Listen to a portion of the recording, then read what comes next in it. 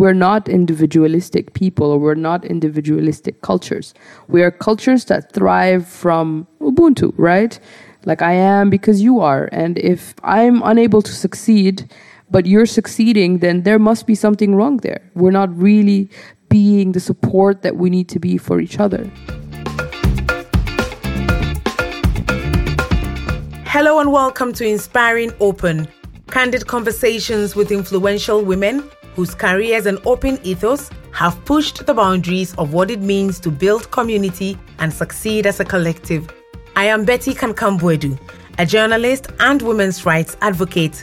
Join me as I explore the fascinating backstories behind Africa's most tenacious female personalities. Inspiring Open is a podcast series from Wiki Loves Women, a project of Wiki in Africa. Be inspired, be challenged, be bold. Today on Inspiring Open, I have Islam Elbeiti, a renowned Sudanese cultural curator and bass player. Her journey to music creation began when her auntie gave her a guitar. As one of the few women who play the bass guitar in Africa, Islam had to defy the odds to prove she belonged in this field. Beyond music, she is a member of the Pan-African Innovation for Policy Foundation, supporting startups across Africa, process development, research, and pushing for reforms in startup laws. She is a co-founder of the Sudanese Innovative Music Association. Her work has been featured on NPR, CNN, Public Radio International, Voice of America, Action Music Women, among others. Now let's jump right into the conversation. You were born in Sudan, but you grew up in a couple of other places as well.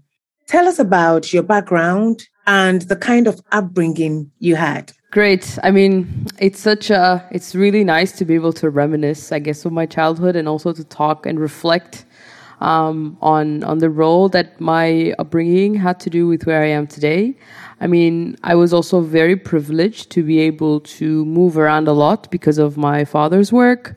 So initially, I was born in Khartoum, Sudan, and we then lived in Congo for a bit, and then, it was always like going back and forth between Sudan and other countries. So I got a chance to live in DRC twice, in Addis in Ethiopia. I've also lived in China for a couple of years, Sudan, and I lived in Rwanda, but that was also for work. And now I live in Zanzibar for about a year now. Yeah, so I guess we've been doing a lot of traveling growing up. It's quite interesting because when you're young, you don't really realize, how these things impact your future. And at the same time, the role that it plays in shaping your mindset, especially when you're, used to always constantly changing cultures and meeting new people and readapting and adapting back to your own culture and adapting to other cultures. So it's been very enriching. I think as a child, I was always sad because we're always leaving my friends behind and so on.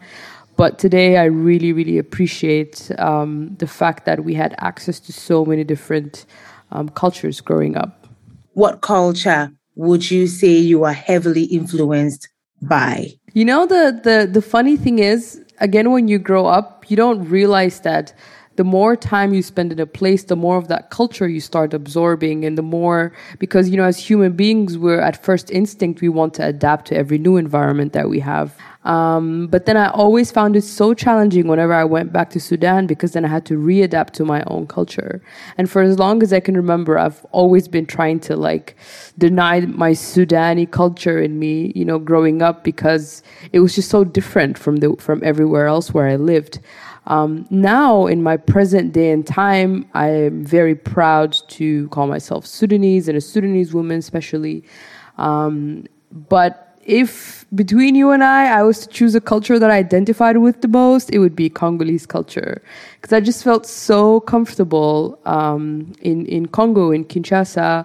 I felt so comfortable with the people, and the music was just incredibly rich. It was also where I really started, playing music and learning music. I had spent 2 years just in my room practicing because I'm like, I need to get to a point where I can play with all these guys out there, you know? So definitely Congolese culture for me was a very major shift into also, let's say, accepting or learning about my Africanism, because in my culture in Sudan, you know, a lot of times we're brought up and we're being told that we're more Arab, then we're less African. But then when I look at myself in the mirror, I don't look like any of these Arabs. But I was in such a critical age when I was in Kinshasa. I had just graduated from university and I moved there. And my university years were just so crazy. And I had studied uni in Sudan. So when I got to Kinshasa, and I was like, oh my goodness, this is so amazing. The colors, the people, the food. And I think really that's where my journey into being a more of a Pan-African thinking woman, I think really started in Kinshasa. You mentioned that things were different in Sudan. Would you mind going into a bit of that? Yeah, I mean, Sudan, I think a couple of years ago, it was just really challenging being a woman that does not identify as a Sudanese woman, because the society wants you to look a certain way, it wants you to behave a certain way. And I never really had that, you know. I was never the type of woman or young girl who would adhere to these social, you know, boundaries of what you can wear and how you can talk. And, you know, the patriarchy is real. It's like really, really crazy in Sudan. And so it wasn't easy. It wasn't easy, like going from living in a place like China, where everything is so open, people are open, they don't look at you and the way you're dressed, to all of a sudden moving to Sudan, where I couldn't wear anything above my knees, I couldn't wear any, you know, something tight, because then society will just look at you in a really uncomfortable way. And so it was much more comfortable for me to just dress like in a more quote unquote decent way, although I disagree with that, but this is the word that came to my mind right now. So, you know, like growing up in that, trying to challenge that, trying to always fight against society, just for me to be able to coexist, but coexist in the means that I can proudly identify with, but rather than coexist with what society wants me to look like. And that has always been like my biggest fight with my culture, which is this Islamic culture that was literally shoved down our throats all these years ago, has really tainted the image of the culture itself. A lot of our traditions that were very open and very like expressive of womanhood, social cohesion, all somehow were killed because of this Islamic regime that took over, which is very sad. I think growing up, these are the things that I can remember from Khartoum. When you go back to play there, are you, for want of a better word, judged as a Sudanese woman, or you are judged as a tourist? I mean, I was living in Sudan until last year, where I decided to move. So I had spent about 4 to 5 years there, maybe from 2017 up until 2021, 2020 even actually. So then I decided to just, you know, make a move, to Zanzibar, where at least I would have, or to Tanzania, where I would have a much more, you know, just a different eye of things, because it got really exhausting. But of course, like being a woman and being a musician and being a very outspoken person and a person who's very proud and wearing my Africanism wherever I can, it was not easy, because according to society, everything that I was doing was just so wrong and so false, you know. And I always like to tell my parents, like, the first fight I had to have with society was with my own parents, until they got on board, and then they became the most supportive people that I have in my life right now. But yeah, you know, I would go to a concert or a gig where I'll be playing a show, and the looks, you know, and I always had like my hair out, afro, funky, whatever. People would look at me funny, they would make comments. These things were very uncomfortable. And for a long time, it was building up or creating a lot of anger inside of me towards my own people, which I really didn't like, because I didn't want to feel so uncomfortable. And with my work and what I was doing, I was constantly traveling. And it allowed me to see a lot more different African cultures, which then later made me realize, like, I don't really feel like I belong in Sudan at this moment of time, because it does not allow me the space to truly express and be comfortable. And even though things have changed now and things are, much different and much more open, I think my generation is still quite traumatized by everything we've been through in Khartoum, especially as a woman. And even if, I'll tell you a story. So in Sudan, up until 2019, every party has to end at 11 p.m. And a lot of the parties, especially parties that involve people drinking and whatever, alcohol, because that's prohibited in Sudan, there is always a risk that a police, van will come and take us all to jail because we were either partying or we were in a place that had alcohol, even though we weren't drinking, So that fear is always there, especially if you're a woman in this context. It is just really horrible, because if it happens that we get arrested and we go to the police station, it's not just me that's in trouble. It's me, my father, my sister, my brother, my uncles, the entire community that I belong to is going to get frowned upon and talked and badmouthed.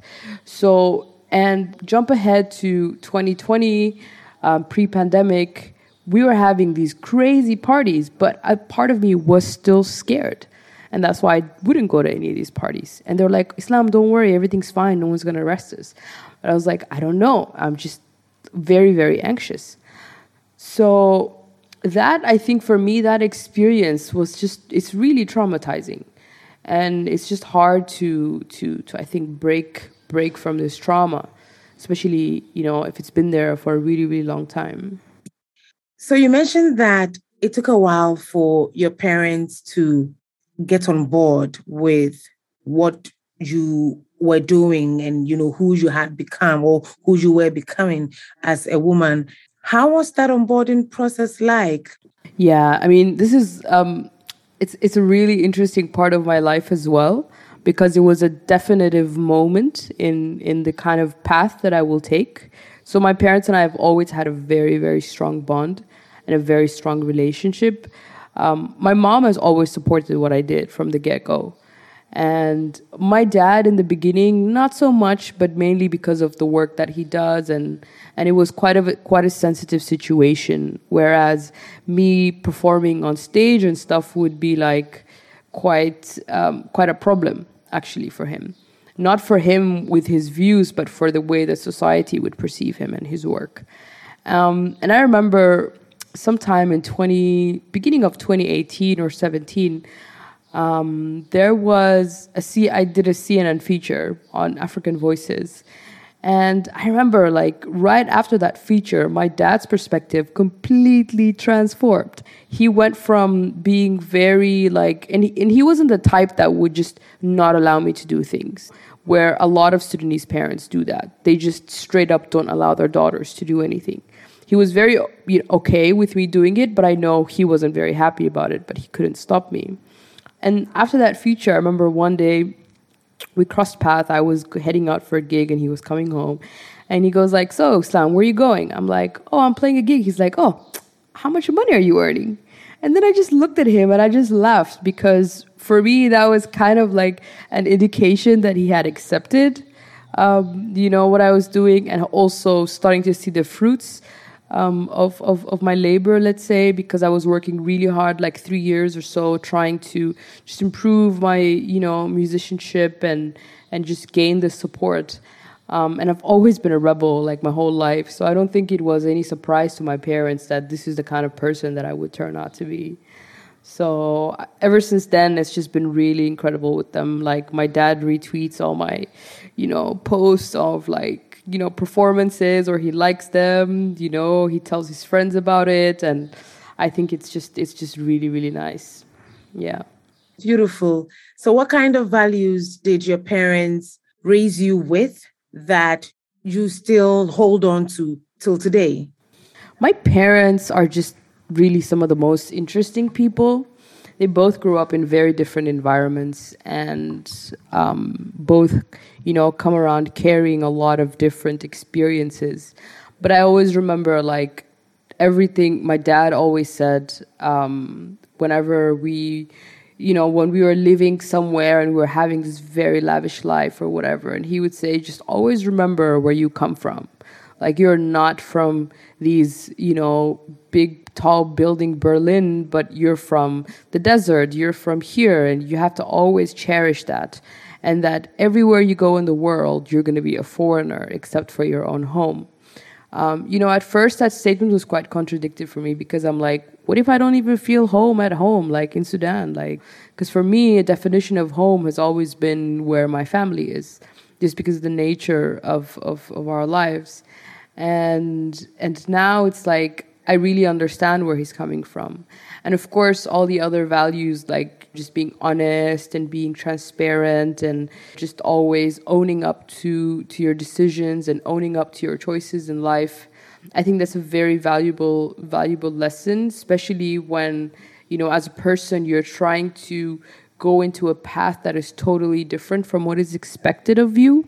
I come from a family of highly academic people with crazy careers and so on. So it wasn't going to be easy for me to just say, okay, I'm going to turn into a musician and whatever, this is what I'm going to do. It was hard, and I think it still is hard. But now I just don't worry about what anyone thinks anymore. And I think that's also something that I've learned a lot from my mother. She's like, own your own experiences, own the things that make you feel happy or alive or comfortable. And if it makes other people angry, but you're not necessarily hurting anyone, then it's also okay. And I think just to build up on that as well, is that my parents always told us, like, especially when it comes to spirituality and religion, and it's that really spirituality and religion is all about treating other people very well. And that if that takes place and if that is a part of who you are, then you're just naturally going to have an easier life, let's say. Not to say that life is just always easy, but I think that's always what I like to think every time I'm experiencing something new. At what point did you realize that, I want to be a musician. I want to be part of the people who create this beautiful thing called music and not just be a listener? This is this is a bit like very interesting, because I've never really thought about when did I decide that I want to be a musician. For me, it was always like, oh, okay, this is happening. Let me just go with the flow. I've always been a person who plans only 3 days ahead and maybe have some long-term goals, big goals, and then I just work a little bit here and there. But yeah, growing up, we always had music playing everywhere, all the time, especially the times where we lived in Kinshasa. I think one of the reasons I started to learn music, I had one auntie who was just still one of the most influential people in my life. And she just handed me down one of her guitars, or her only guitar, and she said, yeah, okay, go ahead and learn. And that's how I started. And then I realized that it is so difficult to be a professional musician as a woman in Sudan, and not like singing, because that's also another like worldwide global perspective of women in music, which is people just always just pre-assume that you're a singer for whatever reason, I don't know. And that was also one of my other challenges, is like every time I walked into a gig where the musicians, either it was a jam session or I'm just coming in for the first time, they would expect that I was singing. And I was like, no, I'm here to play bass. And then their faces just start looking all funny and stuff because they don't think that I can do it. And I think before that, like having had a few interactions with men who play music, there was always this sense that you can't do it. This is not an instrument for women. And the kind of person that I am, this is exactly the kind of challenge I need to start doing something and being really good at it. Because if you're telling me that I can't do it, then I will definitely show you that I can, and very, very well. And that was my motivation for the first couple of years when I started, was just to just prove people wrong, and then always leave space for other women to think that it's very doable. And I think that is one of my biggest motivators and inspirations when it came to deciding that I wanted to be a musician, aside from the fact that I loved it. But I was able to see that other women were also able to feel comfortable, because especially the younger ones, because they saw that I and other like fellow female musicians were able to do this, because we all know how much of a fight it is in our society to play music. So, and that was the feeling I always had on stage. It's like, oh man, this is amazing. Like, there's a young girl who's going to be able to see and say with herself that one day, if she can do it, that I can do it as well.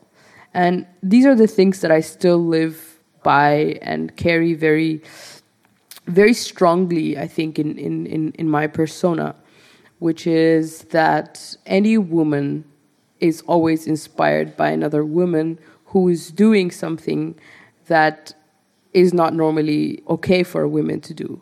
And I think also my main influences when it came to music were also highly women. And especially when it's a woman from the same environment where you live and grow up, and you're able to see that this woman is doing it, and you're like, okay, well, if she could do it, then so definitely can I. So I think about, to answer your question, like 2017 is when I started really like playing concerts and stuff. And then I had a bunch of mentors who were very, very persistent with me, like taking this very seriously. The guitar your auntie gave you was not a bass guitar. I find women who play the bass guitar like badass. Like it's such it's such a rebel move for me. It's so badass. And what drew you to the bass guitar? I think now that I think about it, for the same reason that you're so excited about seeing women play bass, like for me, I always saw that when women were playing music, at least in my surroundings, they were either singing, playing guitar, or playing the piano.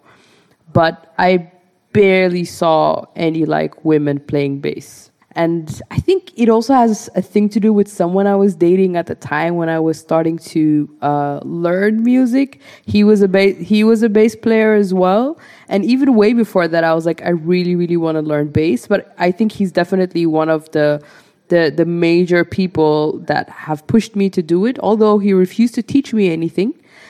He said, I will never teach you, go learn everything yourself, which I'm so grateful for, because if he had taught me, then I would have just been playing like him. But then because of his advice, I was able to just discover my own sound and who I want to be as a bass player.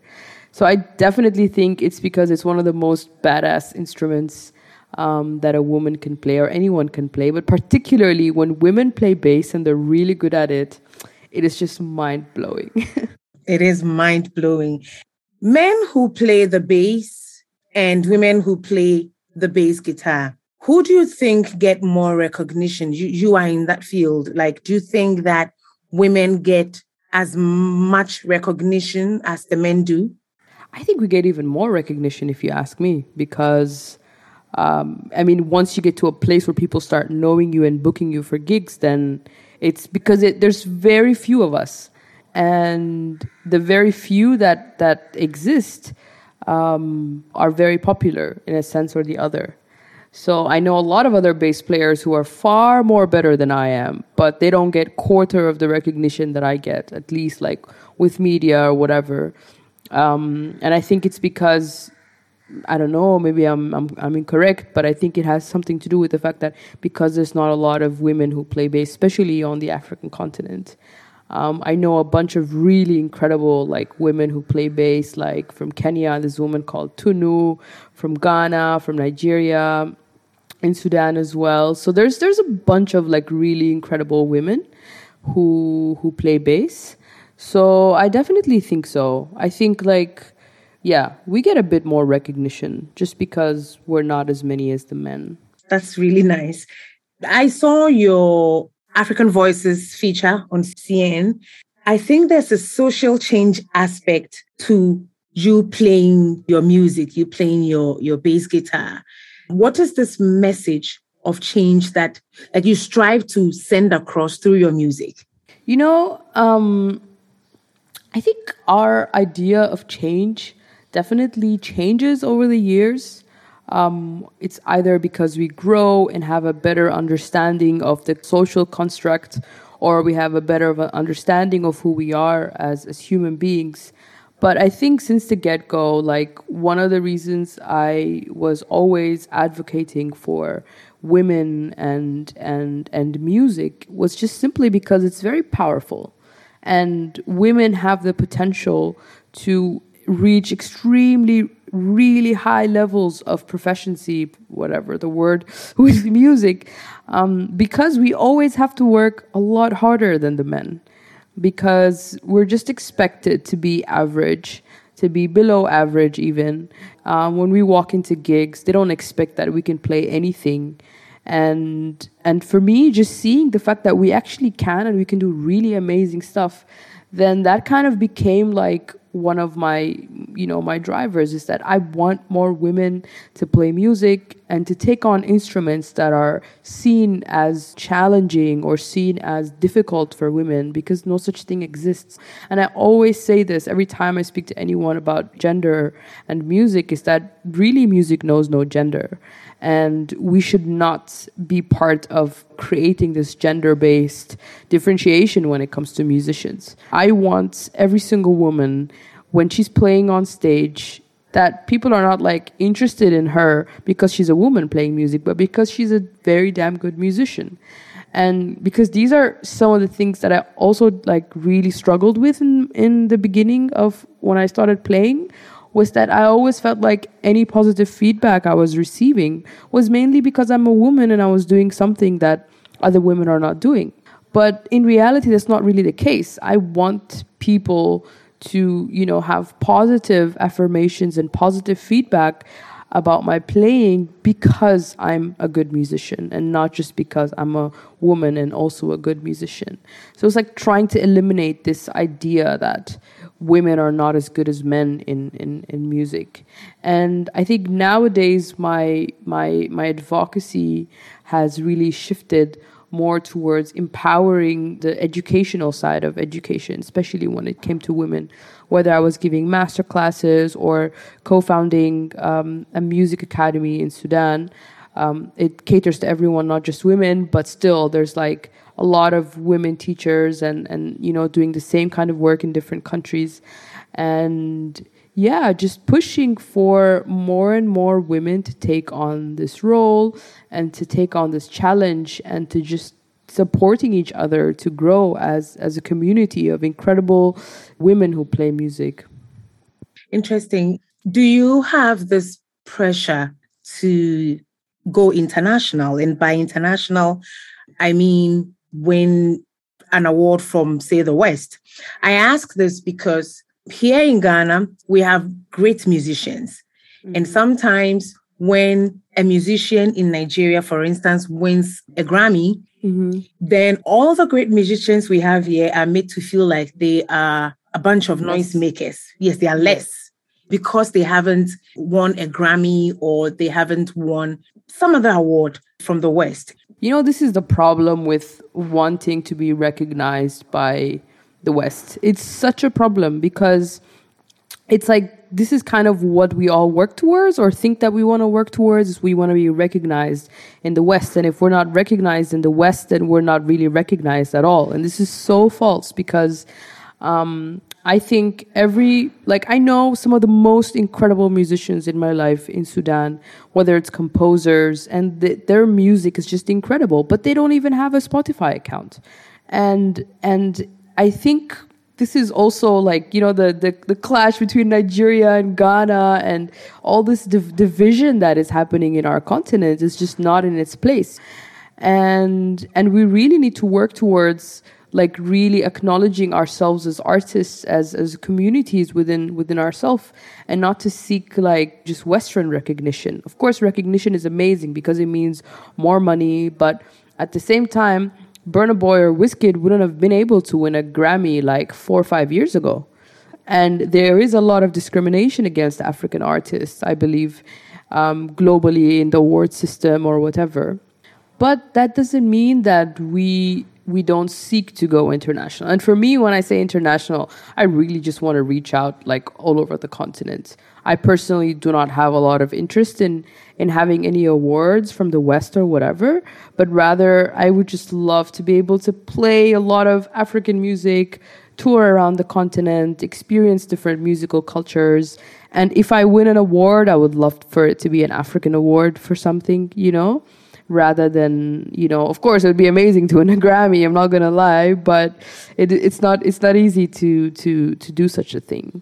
So I think like the other point for me that's also a bit important was that last year was the least musical year I've had, I think, for most musicians. And that's why I wanted to solely dedicate this year to creating more content and pushing it out. Because I've been mainly just practicing, but I'm not posting anything. I'm not sharing any of my upcoming work or the things that I'm working on. So I think it's just really us working, having inspiration from each other, and wherever that leads us, let it lead us. But I might even be contradicting myself, because I say this because I have different means of income other than music. Because if I was just a musician, I'd be very poor. Because it is really, really difficult to make money out of music. It's really difficult when you're not touring in Europe or touring in America. Those things are just really, really challenging. So it's easy for me to say, well, I'll work on this tomorrow or next week, because my next meal doesn't depend on my music career, but rather depends on my full-time job, which is a privilege that not a lot of musicians have. And even if they do have, it really takes away from your own craft, Yeah, and about making money in music, will I be wrong to say that singers or vocalists make more money than instrumentalists? Definitely. I mean, singers, in most cases, at least from my experience, make the most money because they're seen as the lead entertainers. But then, of course, you have the band, which is like the really the backbone of everything. The singer wouldn't really necessarily exist without the band, especially when we're talking about the live music sector and the touring sector. And to that, I will also say that a lot of instrumentalists, if not like a massive amount of us, are always underrated because we're not seen at the forefront, or we don't earn as much as the vocalist in the band, for example. So I think you're not wrong. At least here in our continent, that's what I've seen in most of the places where I've lived and worked, that the vocalists make the most money. And that's why I'm so happy about the whole live band kind of taking over, because now if you are like a recording artist, you should be able to sing live. Like, it's an expectation of you now. You can't go into the studio, just sing, and then, your music is a hit. And then when it's time to perform it live, you're just a mess on stage. And for me, I'm happy because I feel then everybody gets to have a piece of the cake. So the organist, the bassist, everybody, will get to show their talent and then also get a fair share of the cake. Yeah, exactly. A lot of the studio artists really are popular in the studio. And you hear them on stage. I mean, one thing that upsets me the most about live performances is when a singer is lip syncing. Like, am I a fool? Did I just pay $100 to see you so you can lip sync your studio recording? But at the same time, and I love that about the Ghanaian music industry in general. It's like the quality is so high up that you just have to be really good. And I've played with Ghanaian musicians before, and trust me when I tell you, they are the finest I have seen so far. And this is also to say, maybe to even let you know that you should definitely go to +233 and check out the jazz band over there. Probably some of the finest musicians. But yeah, I think everywhere should strive to be like Ghana when it comes to live music and quality of live music. Now let's move to your day job. What do you do for your 9-to-5 job? What do I do? So I'm the community engagement lead at Afropolicy, like we call it, which is pretty much a foundation that focuses on inclusive reform. By inclusive reform, we mainly work with startups and the startup ecosystem in different African countries, and we support with methodology and process development and research. We're really like pushing for a more inclusive reform in our continent, especially when it comes to laws. So we've been mainly focusing on startup laws and startup processes, co-creation processes in the continent. So I work with a fantastic team of young, brilliant Africans.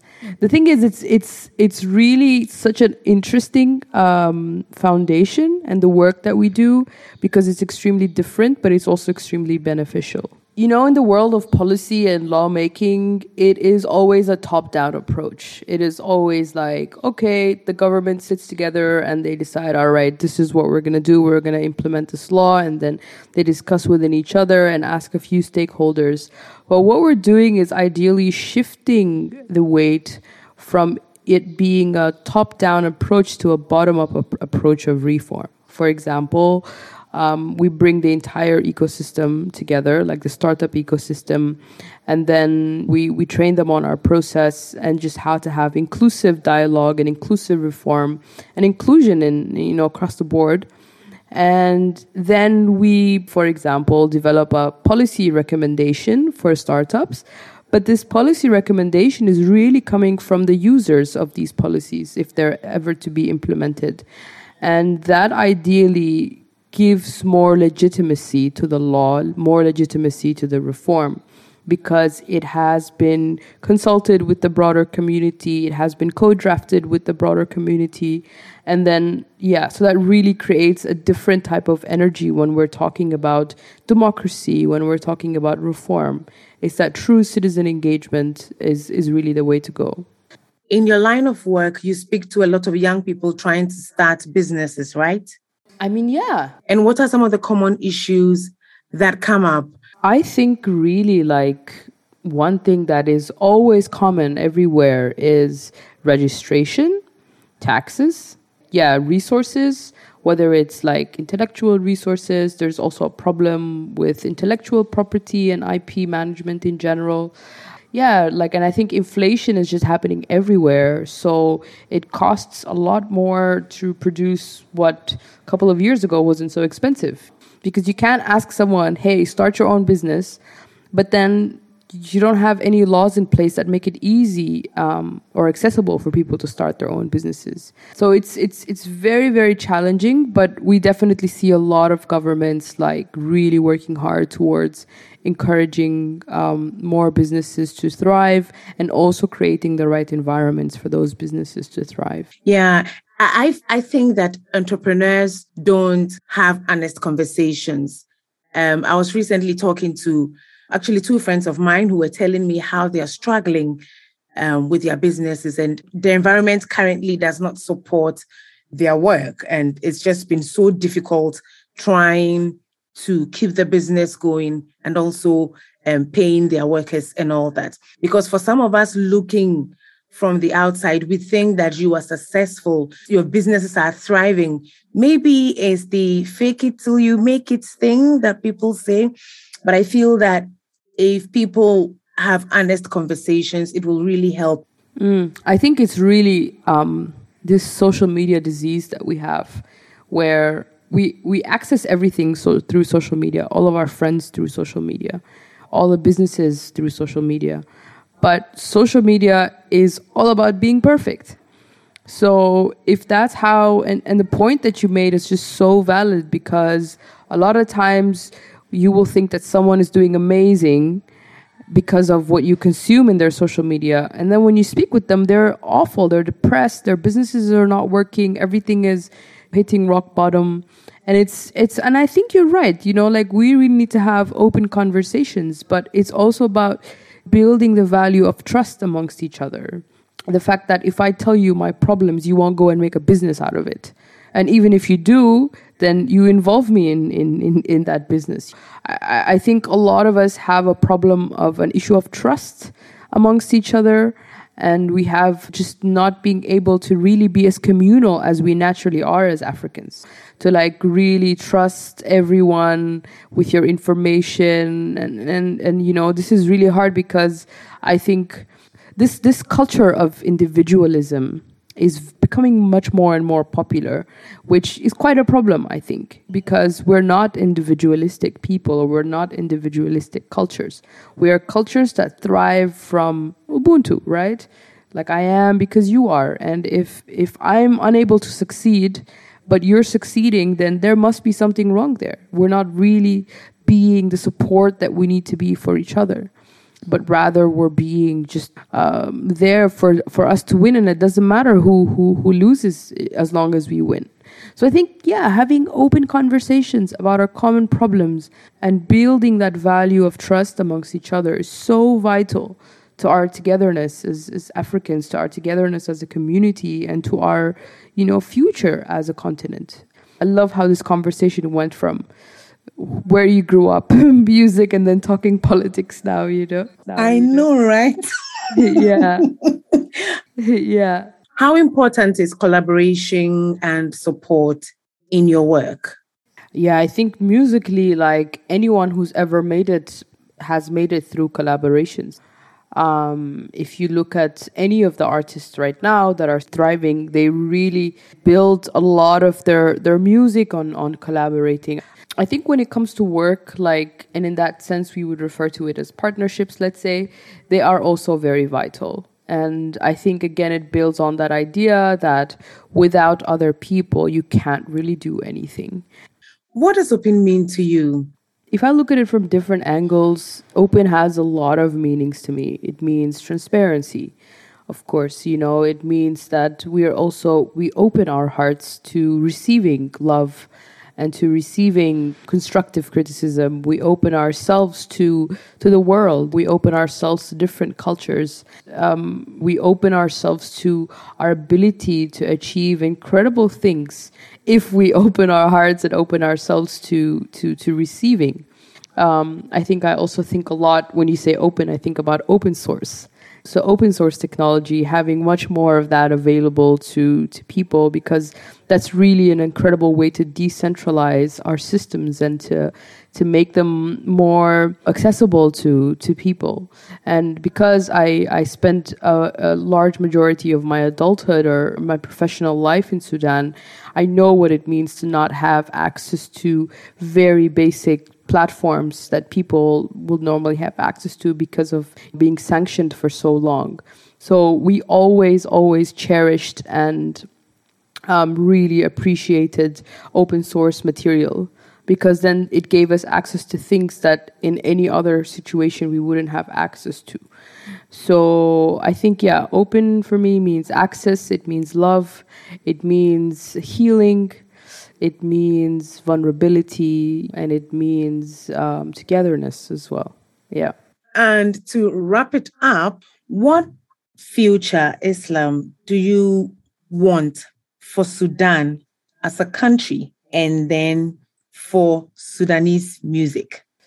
You've touched me at a very sensitive point, you know. But I mean, I think the future I want for my country is really a future where my people have managed to heal from all these horrible things that we had to endure as a community and as a country. For me, I see a future in Sudan where it fits everyone like it should. I see a future where we have young people at government, where we have democracy, like true democracy, and not what the West advocates for, you know. I see us being like a truly independent country, and our people independent and able to learn and get access to education like anyone else has in the world. I just really would love to see a Sudan that is very peaceful and safe and expressive and accessible to everyone, and particularly Sudanese people. So yeah, I definitely see that. As for Sudanese music, I mean, I think we have an incredibly bright future ahead of us. the music industry. We have, because of the sanctions and just being far away from the entire world for so long, we are now at a space where we can really share and work and build on our music cultures, that there's things that no one has ever heard before. And trust me, when they hear it, it's going to be like mind-blowing. So I can't wait for that to happen. I can't wait for the world and for Africa particularly to be able to experience Sudanese music, indigenous Sudanese music. It's been such a pleasure talking to you, Islam. It was really nice speaking with you, Betty. Thank you for being such an amazing host. Keep being the badass bass player that you are, Islam, and we wish you all the best in your upcoming projects. Thank you for listening to Inspiring Open, a podcast series from Wiki Loves Women.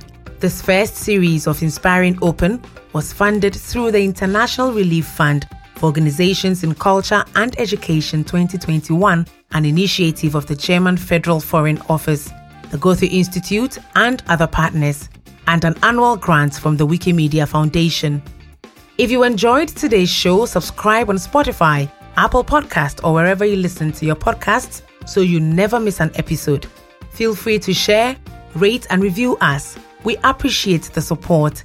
You can also tag us in your posts. We are at Wiki Loves Women on Twitter, Facebook, and Instagram. I'll leave you with the words of Ntozake Shange. Sisterhood is important because we are all we have to stand on. We have to stand near and by each other, pray for one another, and share the joys and the difficulties that women face in the world today. If we don't talk about it amongst ourselves, then we are made silent by the patriarchy, and that serves us no purpose. Until next time, look after yourselves and your sisters. And remember, be inspired, be challenged, be bold. I am Betty Kankambwedu, and you've been listening to Wiki Loves Women, Inspiring Open.